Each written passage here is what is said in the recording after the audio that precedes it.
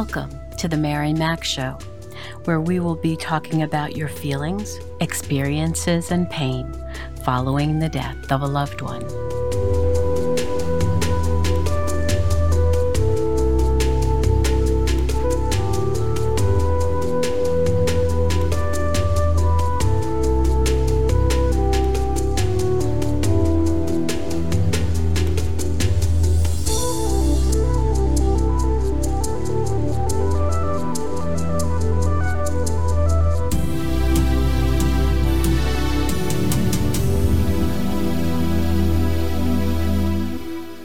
Good morning, good afternoon, good evening.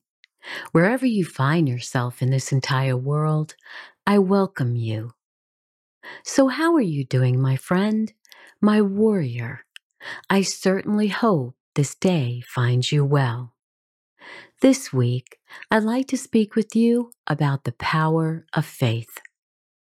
Now, I'm sure when you first saw the title of this week's message, if you may have paused for just a few seconds to decide whether this was something you really truly wanted to listen into, well, I could understand that. Faith is a major topic in bereavement. You may not think so, but it truly is. Those of us who believe in God and that there is a heaven and something more than just what's here on this earth, believe that our loved ones are in a solid, safe place. They are with their God, and that gives us calm, pause, and relief. And of course, there are people who never believed anything more than we are here on the earth for a time, and where we go afterwards is something completely unknown if we go anywhere. Then there are other people who do believe, but have lost their faith because of the way that the person died, or which person it was that died in their lives, or when they died. Many people who are bereaved lose their faith for these and other reasons. It could have been the horrific homicide of their loved one, which they never ever anticipated happening.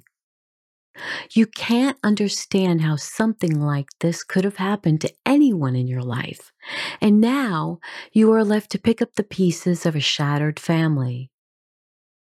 It could be the sudden death of their spouse by suicide. They simply cannot understand why their husband or wife, brother or sister, mother or father, or child could have intentionally taken their life when it seems that they had everything to live for. It may have even been a long anticipated death where they were sick for many years and it was exactly now that they died. It seems to shock you thinking they would have been with you for much longer, but they weren't. And even those who may have experienced a family member who died of a sudden heart attack or a fall or a stroke, a car crash or other sudden event that you would never have thought would happen to them. But it did, and you're struggling right now. Or perhaps we have a miscarriage, or a baby who we longed for years, maybe even decades, is stillborn. And we are devastated. Our dream of a wonderful child in our life is now crushed. And maybe you've gone to church every week or synagogue or worship with other congregations, and you simply don't feel the same way you did before they died. People seem to stay away from you, either because they don't know what to say or they don't want to get involved. Because after all, as I've said in many episodes, grief is very messy. It's not over in a week. It's not over after the funeral. And it's definitely not over after the memorial service has taken place. Grief hits us head on, and it shakes up every part of our foundation. It affects us emotionally, physically, financially, intellectually, socially, and especially spiritually. Those in our congregations don't know what to say to us, so we start to feel quite alone. The problem is they may not have ever had your type of grief before, and they don't know what to say or do for you that would bring you comfort.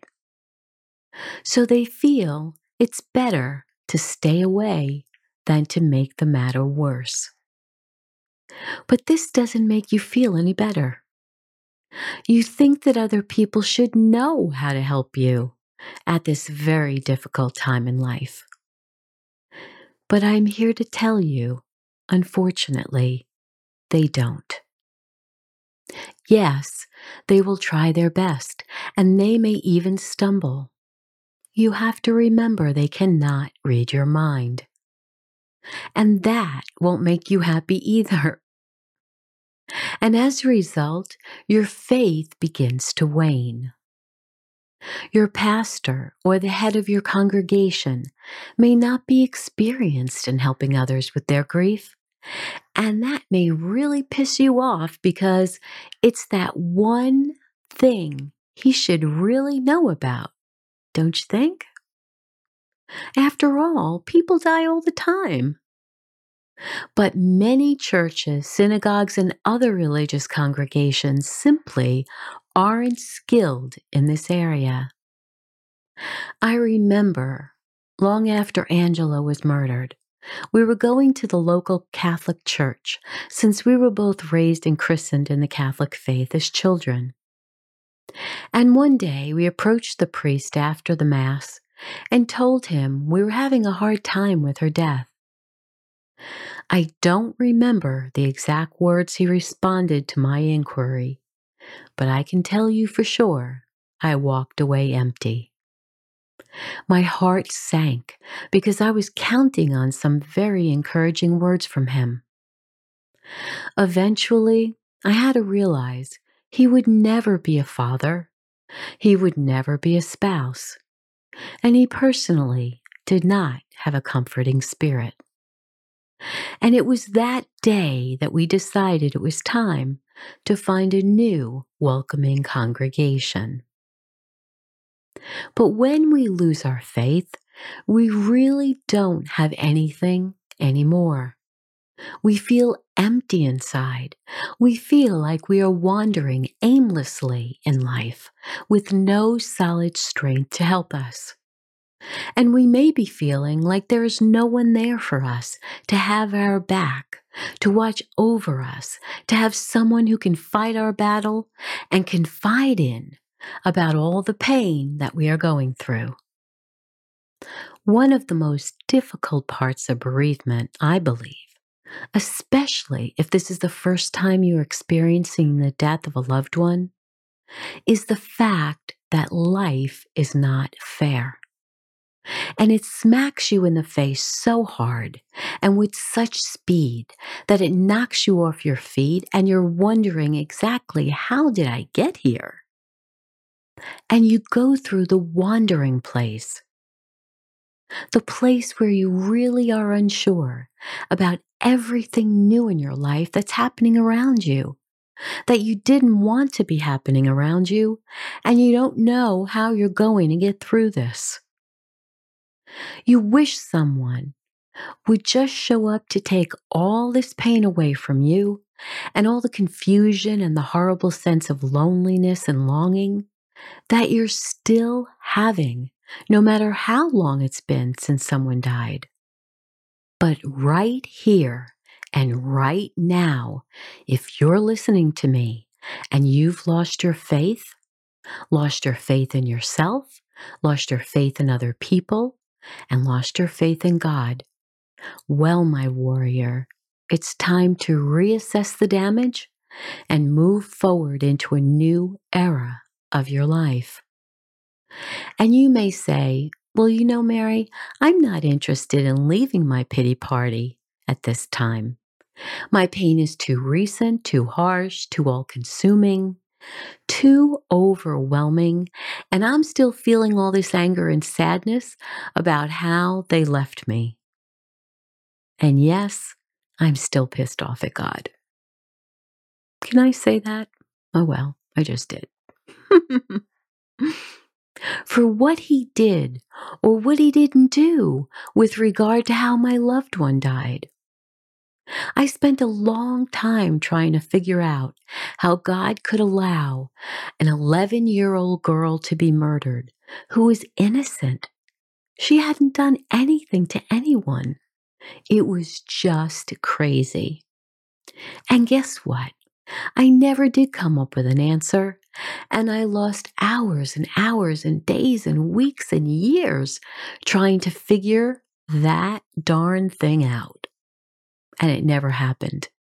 And I'm hoping that you can take my experience and not go down the rabbit hole the way I did. Because I didn't know any better. So it comes down to this. We had no control over how they died, when they died, and with whom they died. We thought we had control over them when they were alive, but when you look back, you know you were just kidding yourself. So to be able to get through the next many decades of your life, it will be necessary to make a solid decision now to regain your faith in something much bigger than you are, and that would be God. We can try to be faithful to a church, a synagogue, or other religious congregation, or a building, but comfort doesn't come from worshiping buildings. It also doesn't come from worshiping a man or a woman who is the head of that church, the pastor, the priest, the rabbi, or other leader. They are only people, just like us, with frailties and issues and problems. And they don't have all the answers that we need. But the only one who does is God. So I ask you, wouldn't it be easier to put your faith in someone so much higher than ourselves and someone who created us? To do this, we have to realize that we have to put away, or at least to the side, all the issues we have with Him, the anger, the disappointment, the questioning about where He was when our loved one died. We have to let that be for right now and try very hard not to pick it up again. Sometimes we hate the fact that He's the only one who's in control of our lives. And we never truly understand how life is unfolding for us in the way that it is and that it has. So I ask you to simply sit by yourself in a very quiet room with no distractions and ask Him to come back into your life again. Welcome Him back into your life, into your heart, and into your soul. He was there when you were conceived, and He was there when you were born, and He's there now just by asking for Him to be back in your life again. Tell Him all your pain. Talk to Him like He's your friend and sitting there right in front of you. Ask Him to comfort you. Ask Him to give you a sign that your loved one is safe and with Him. And then ask Him for forgiveness for all the harsh things you said against Him when you were angry, when you were sad and heartbroken. Then also ask your loved one to forgive you as well. You may not feel the forgiveness, and it doesn't matter. Your words will go out into the universe, and the Lord will hear you and answer you in His own timing. And then I want you to take a few sheets of paper and start to write a letter to your loved one and write down all the things that are concerning you. Because when they stay inside your heart, they do damage to your physical body. And I don't want that for you. This will give you an opportunity to release all the pain you hold inside. Tell them everything you need to say, even the bad parts that you don't understand. Why they may have taken their life. That you don't understand how they could so willfully take drugs and harm themselves. How you wish they had gone to the doctor more frequently to take care of their heart or other sickness.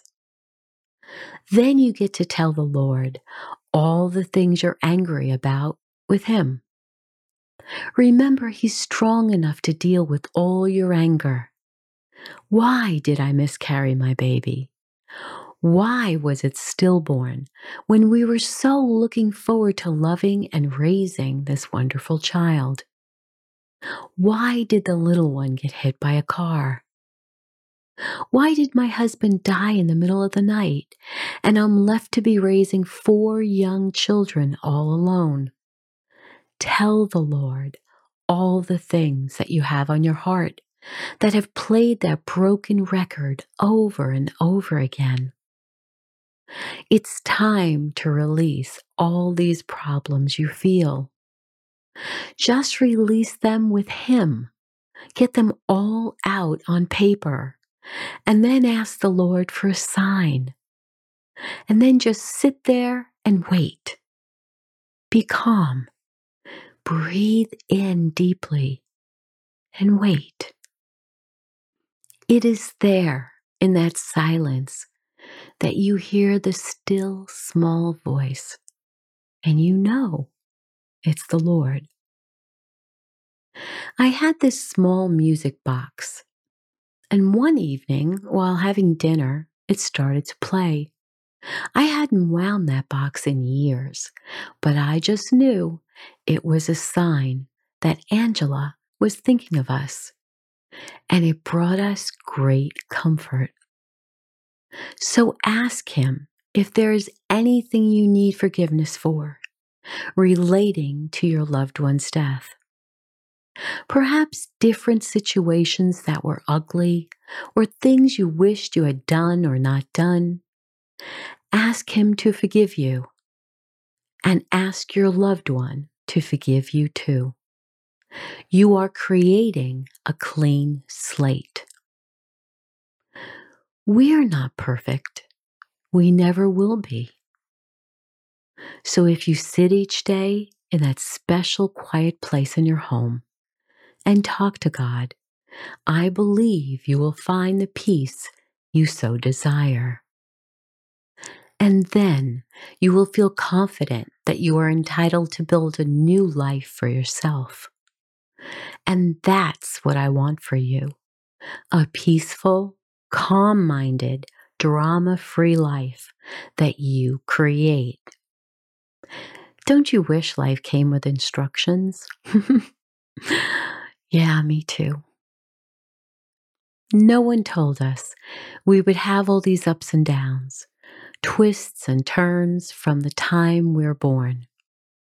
And if we knew all these things would happen in our life, we just might have turned around and stayed tucked in our mother's womb where it was safe and secure. Maybe that's why babies cry when they're born. I always think that's how they feel. It's almost like, where the heck am I? I was doing just fine in there all cozy and comfy until someone pulled me out. So I encourage you to spend time each day meditating and spending time with God all by yourself.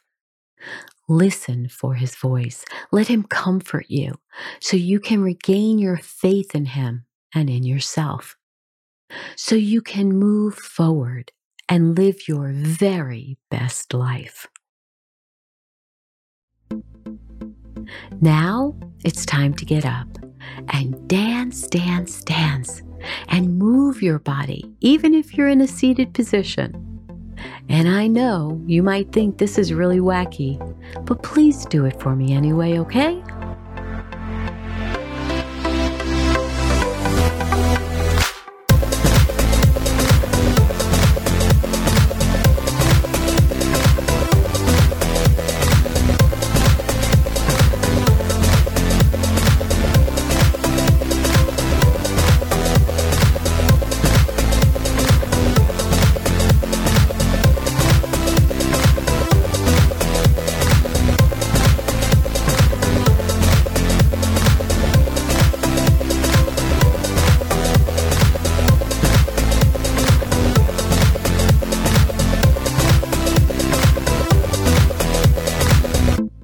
Thank you for joining me today. Visit griefauthority.com and pick up my free ebook, 21 Things You Must Know About the Grieving Process, which will add you to our mailing list, and then we can stay in touch. Continue to write 5 things in your journal each night that you are grateful for. And if you haven't subscribed to my podcast, please do so on whatever platform you hear me on, so you will automatically be notified when we publish a new episode every Sunday. And as always, remember to be happy because you deserve to. I will talk to you again soon.